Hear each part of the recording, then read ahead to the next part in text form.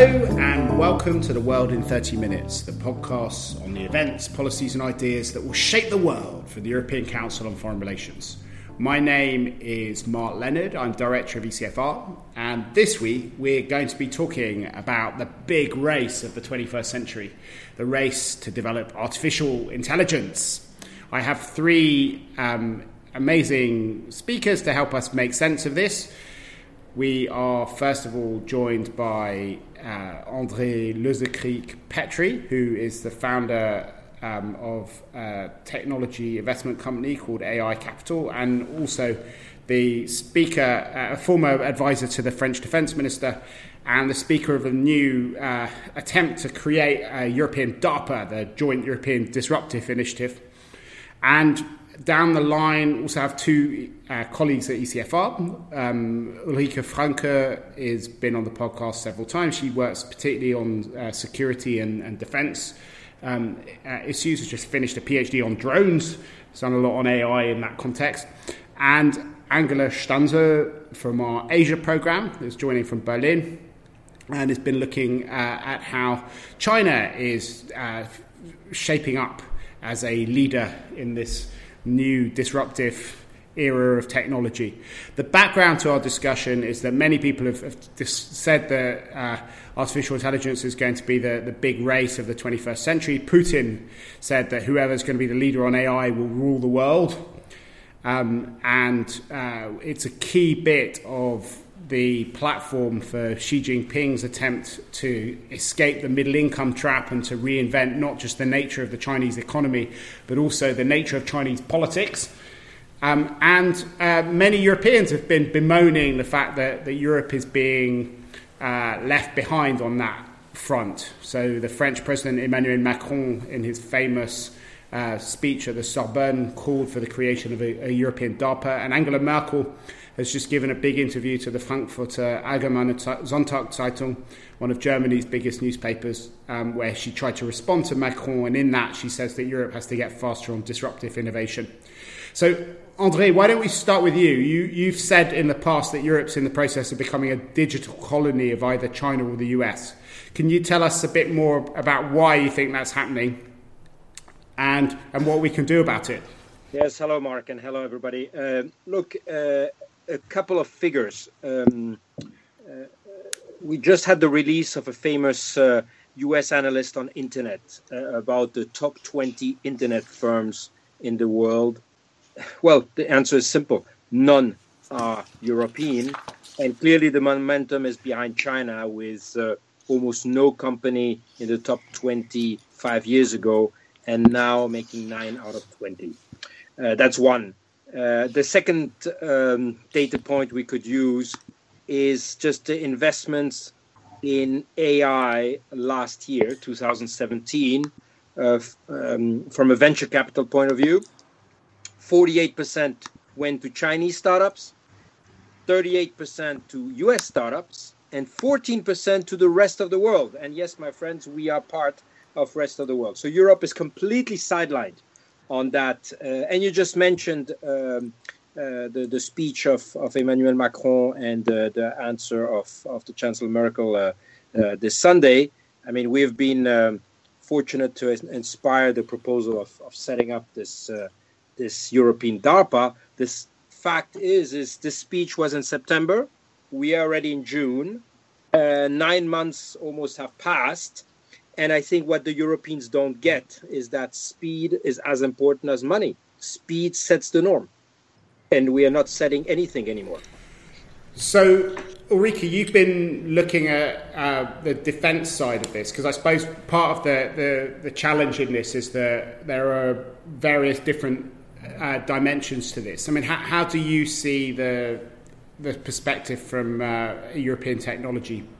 My view is quite similar to what Andre just said, namely that Europe is largely falling behind. And I'm not so much only thinking about investment, but also about, the thinking about all of these things. So on AI in general, the EU has a strategy, and it turns out that what the EU seems to be aspiring is that they want to become a leader in ethical AI, or rather a leader in the thinking about the ethics of AI.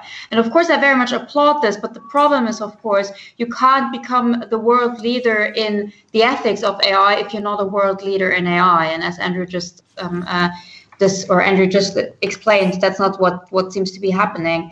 On defense in particular, the thing is, the Europeans have trouble working together on the defense realm, which isn't news to any of our listeners. And this is also true when it comes to AI in defense and autonomy in defense. So I've been working quite a lot with the Germans on that, and they've been thinking about all of these things. But what has become very clear is that, for instance, the Germans are not really ready yet to talk to the other Europeans about this, because they feel they haven't developed their position yet, so they don't want to talk to the other Europeans yet. And that, of course, is super dangerous, because, you know, if European countries spend all their time trying to come up with their positions first and only then go onto the European scene, well, time is running out. So I'd say when it comes to military defense, the picture is similar than what Andrea described.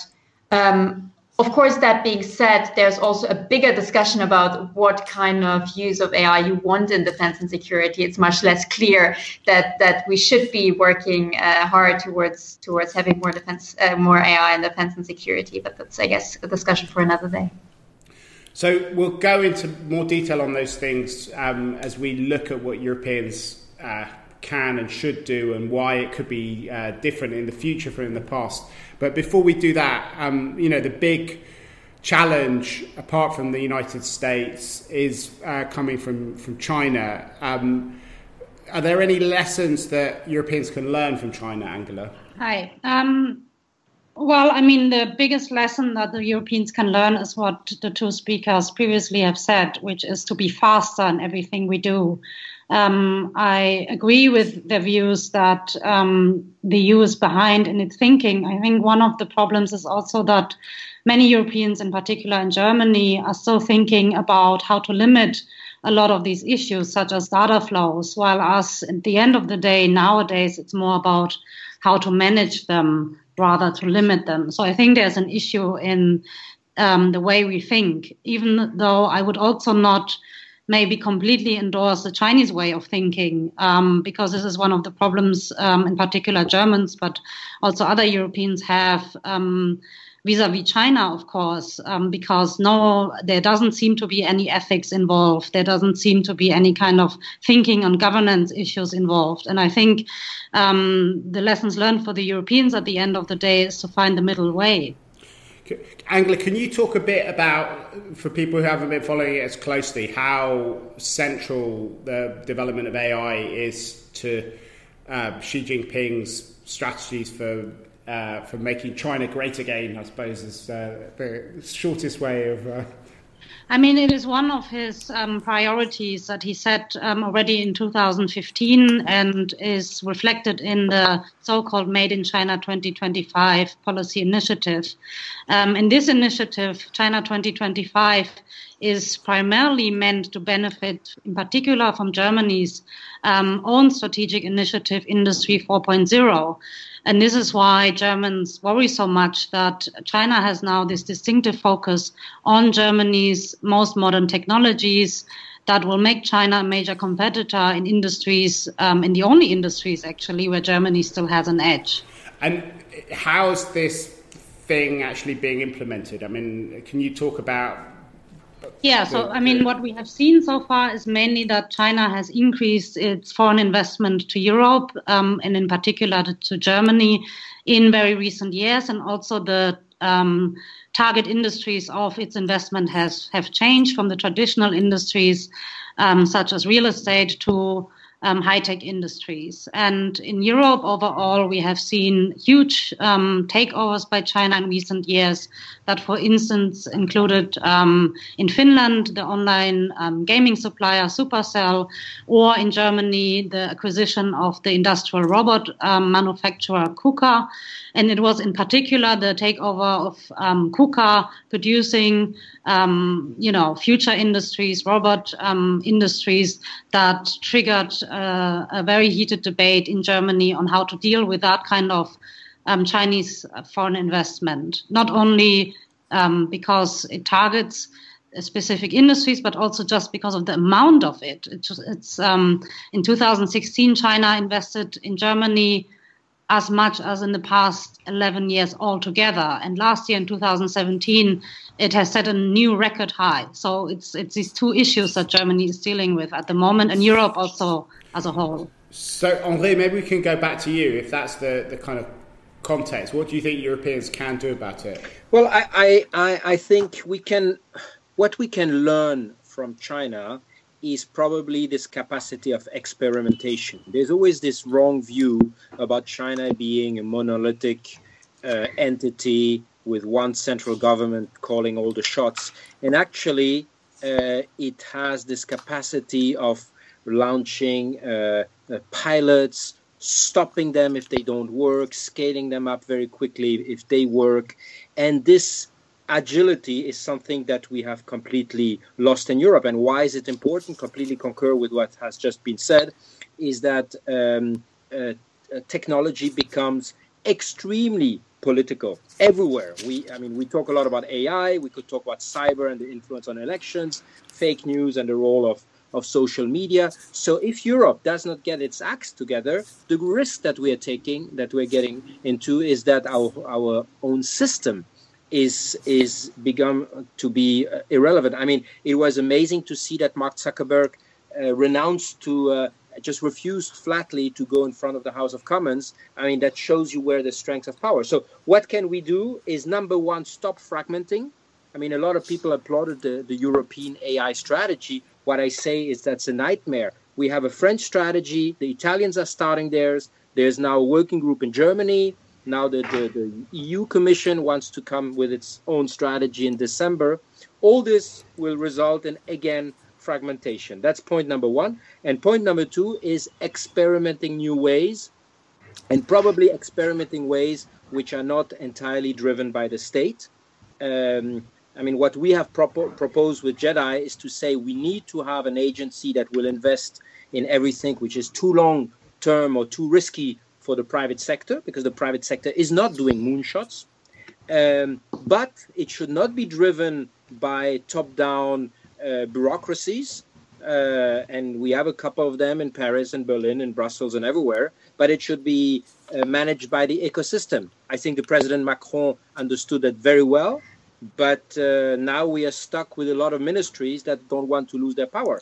The problem is that they are currently losing all power they have in front of the big technology companies that we are even receiving like head of states like a couple of days ago in Paris. And I think this naivety in front of this power shift is just staggering me. Can I?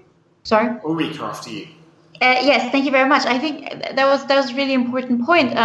But I wanted to say, I think for Europe, it's more important to try to carve out its own niche rather than trying to follow others, the example of others. And that, of course, is because we have special situations in Europe and the EU. And I'm in particular thinking about the EU should try to focus on developing AI, and if you like, ethical AI, in a world with high privacy rules. And this is really something where we can't follow anyone, the example of anyone else, because, for instance, China, which we talked about, doesn't have the same privacy rules. But in Europe, and I very much applaud this, privacy is something that is very important. But of course, that impacts big data collection, and big data collection directly impacts AI. So maybe rather than looking elsewhere and trying to follow others, we should really try to see what are our strengths in Europe, what do we really want to preserve, and how do we build on that? And I think JEDI is a great effort to do that. But can I probe a bit further on that? Because a lot of people would say that the Chinese have been able to get themselves into a position where they're not being colonized by American companies because they have a closed market. It's impossible for American companies to function in the Chinese market. So it's a big market, but it's one where you don't get bought up the second that you start coming up with new ideas by the giants in Silicon Valley. And the fact that there is a Chinese internet means that you can actually have the scale and both to have viable companies and then to start innovating later on. And at the beginning, there was a lot of copying, but more recently, China has put itself into a position where it is actually pushing the boundaries of AI. Is what you're saying about privacy code for the idea of creating a European internet that others can't get into, so that you can get European companies? I don't think so. So I'm not a big fan of this whole idea of breaking up the internet. And, when you said, the Chinese can do this because they have their own internet, I kind of thought, well, okay, fine. That is kind of their advantage, if you like, but that's not something we should follow, right? So again, I don't think that there's... If you're worried about other people using our data in ways that we're not comfortable with, having backdoors, etc., presumably the only way you can have any sovereignty over our data is if you keep it in Europe. And that was the kind of core insight of the Chinese with their servers. Yes, true. But you can also do many things with legal measures, right? And I mean, this is exactly what the EU has been doing with recent regulations. So, I mean, I would very much prefer for Europe to have strong legal regulations that others need to follow, rather than trying to cut us off from other internets, which I don't think will end well. What do you think about? Yeah, Andre, sorry. Yeah, if I may add on that point, I mean, I completely concur with the privacy aspect and finding your niche. I mean, again, speaking about Jedi, when I hear, I mean, we talk about AI. You asked about Xi Jinping. I think Xi Jinping sees that as a way of leapfrogging. I mean, the current battle, take for example, automotive, has not been very successful. So he's trying into electric cars. And I think this is also what Europe should do, is not try to build a Google or build a Facebook or build an Apple, but think about the next big thing. When I hear the recent declarations in the space aspect, which is also a very important frontier technology environment, where I heard that some key people of the European space ecosystem now said we also need to have our own reusable rocket like SpaceX, I want to tell them, guys, this is a lost battle. This is the battle of the past. Let's try to invent the next big thing. So now they're coming up with plans of Ariane being reusable in 2028. That's going to be tons of billions who are going to be invested for probably not a lot of results. So what we need to think is, how do we leapfrog? And I agree with what has been said. Privacy is an important value for everybody in the US as well as in China, where a social scoring system is being put in place.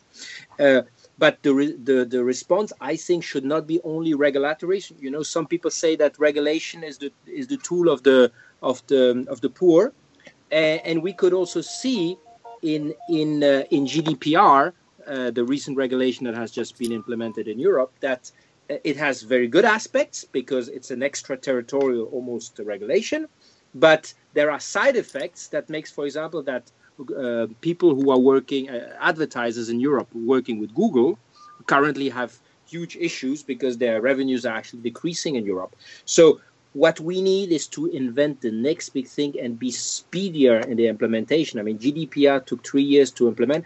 I give you one very concrete example. Why do we not ask every operator, not close the internet, but why don't we ask every operator in the European digital market to localize its data there?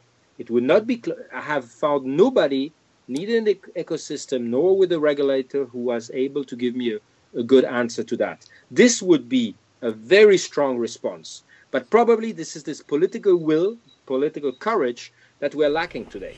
Angela, what do you think about is the right kind of balance? Because what you were saying before is that the worry is that Europeans might work out what the next wave is, but as soon as they get the technology, they'll get bought up by the Chinese, and then it will become a Chinese rather than a European technology when it gets used at scale. Yeah, I mean, for that, I think Europeans and Germans are already working on trying to protect their key industries better, not only from China, but in general. So there's a lot of talk about foreign investment screening, adjusting national laws, which has already happened in Germany, and there might be an EU-wide screening mechanism. So that is kind of the one side of the story. The other side, of course, is what is happening in China. And here, I think what seems to be a model cannot be our model, because we are talking about a totalitarian state which is just imposing what it wants on the industries and the people. So the social credit system has been mentioned. For people who don't know about the social credit system, can you give a quick... So the social credit system is kind of an online digital system that tracks the people's behavior in any kind of areas. So if you smoke in areas you're not allowed to, you get minus points. If you help an old woman across the street, you get plus points, and this will eventually help you to get maybe a better job, a promotion, or credit loans at the bank, while us minus points could even prevent you from actually traveling and entering an airplane and train. So it's a complete controlling mechanism where the whole idea is to collect any kind of data digitally. And there are already pilot cities in China where these kind of points are collected via a mobile app, for example. So it's all digitalized. And this, of course, is kind of a big new future for China, but I would assume that this is not the future we want for ourselves. So I think in all the admiration that we sometimes have for China's fast-paced pace when it comes to digitalization and artificial intelligence, or just being the largest e-commerce market and so on, we should always remember that there is a high price that comes with it. This is why I completely agree with what Ulrike said about we have to find our own niche, because we are also not like the US, and we are certainly not like China. The privacy issue is a big issue.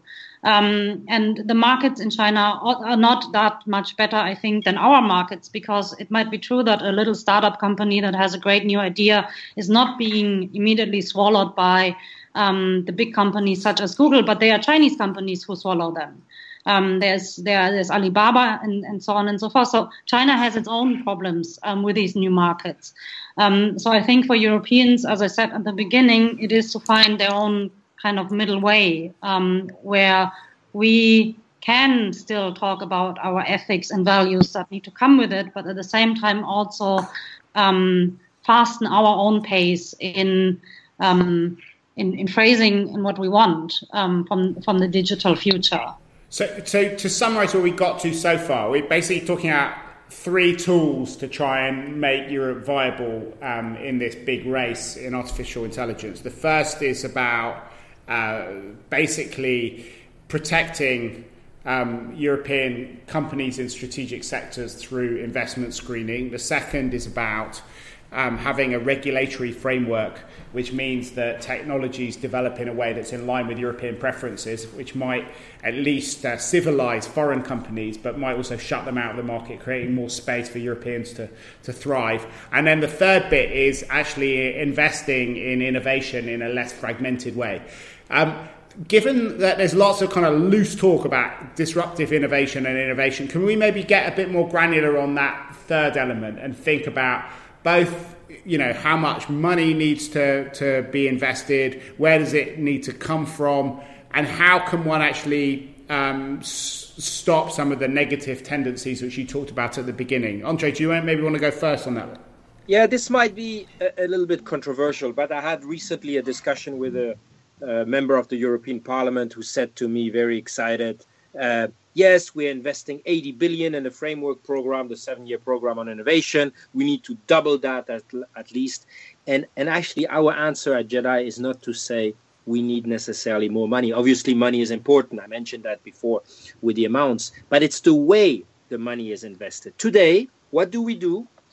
Why is disruptive innovation so key today, and why is it different than 5 years ago? Because with the network effects, with the fact that today you can scale very quickly, that technology is accelerating, the pace of technology is accelerating, and there is more and more winner-takes-all effect. That means that if you're not number one, you risk not having at all a piece of the market. I just give this example. 90% of advertising online in the US is going to Google and Facebook. That means that thousands and other providers just have a very small pie of the share. So being the leader was a luxury. Today, it's an absolute must. That's why we need to be disruptive. And today, what do?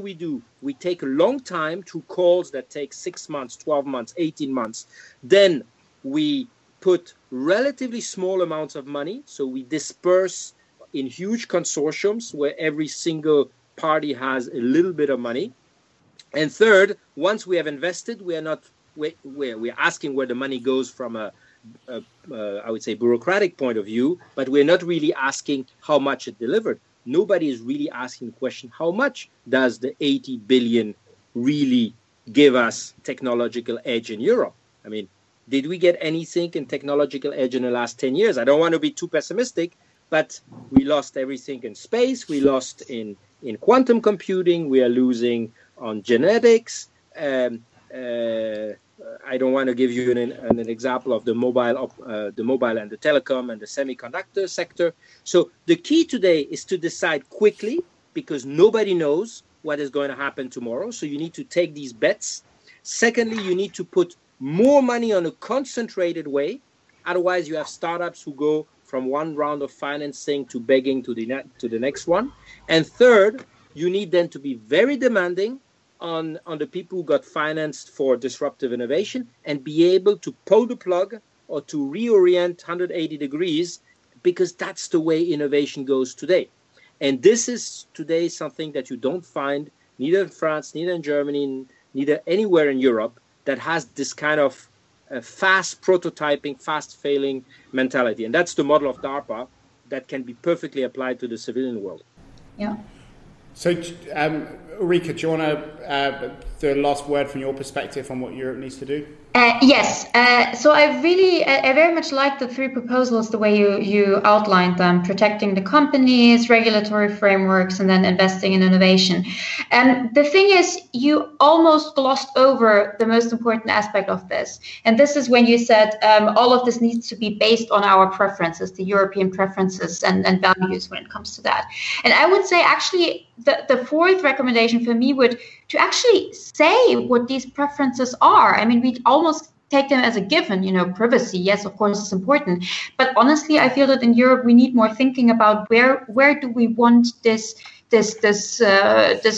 voyage to go? Where do we want this trip to go? And how would we like the future to be? So, I mean, maybe unsurprisingly, I'm kind of making a case for more social science research here, but I really do think that as Europe, as the European Union, we need to lay out what our preferences are, and very importantly, what we are willing to sacrifice for them. Because of course, there are challenges and sacrifices associated with that. So maybe that as a kind of fourth recommendation, if I may. Okay, and Angela, last word to you from this discussion. Thank you very much. I'll keep it short. So I think in the end, we have most of the things we need to drive all of this forward, what both of you have suggested.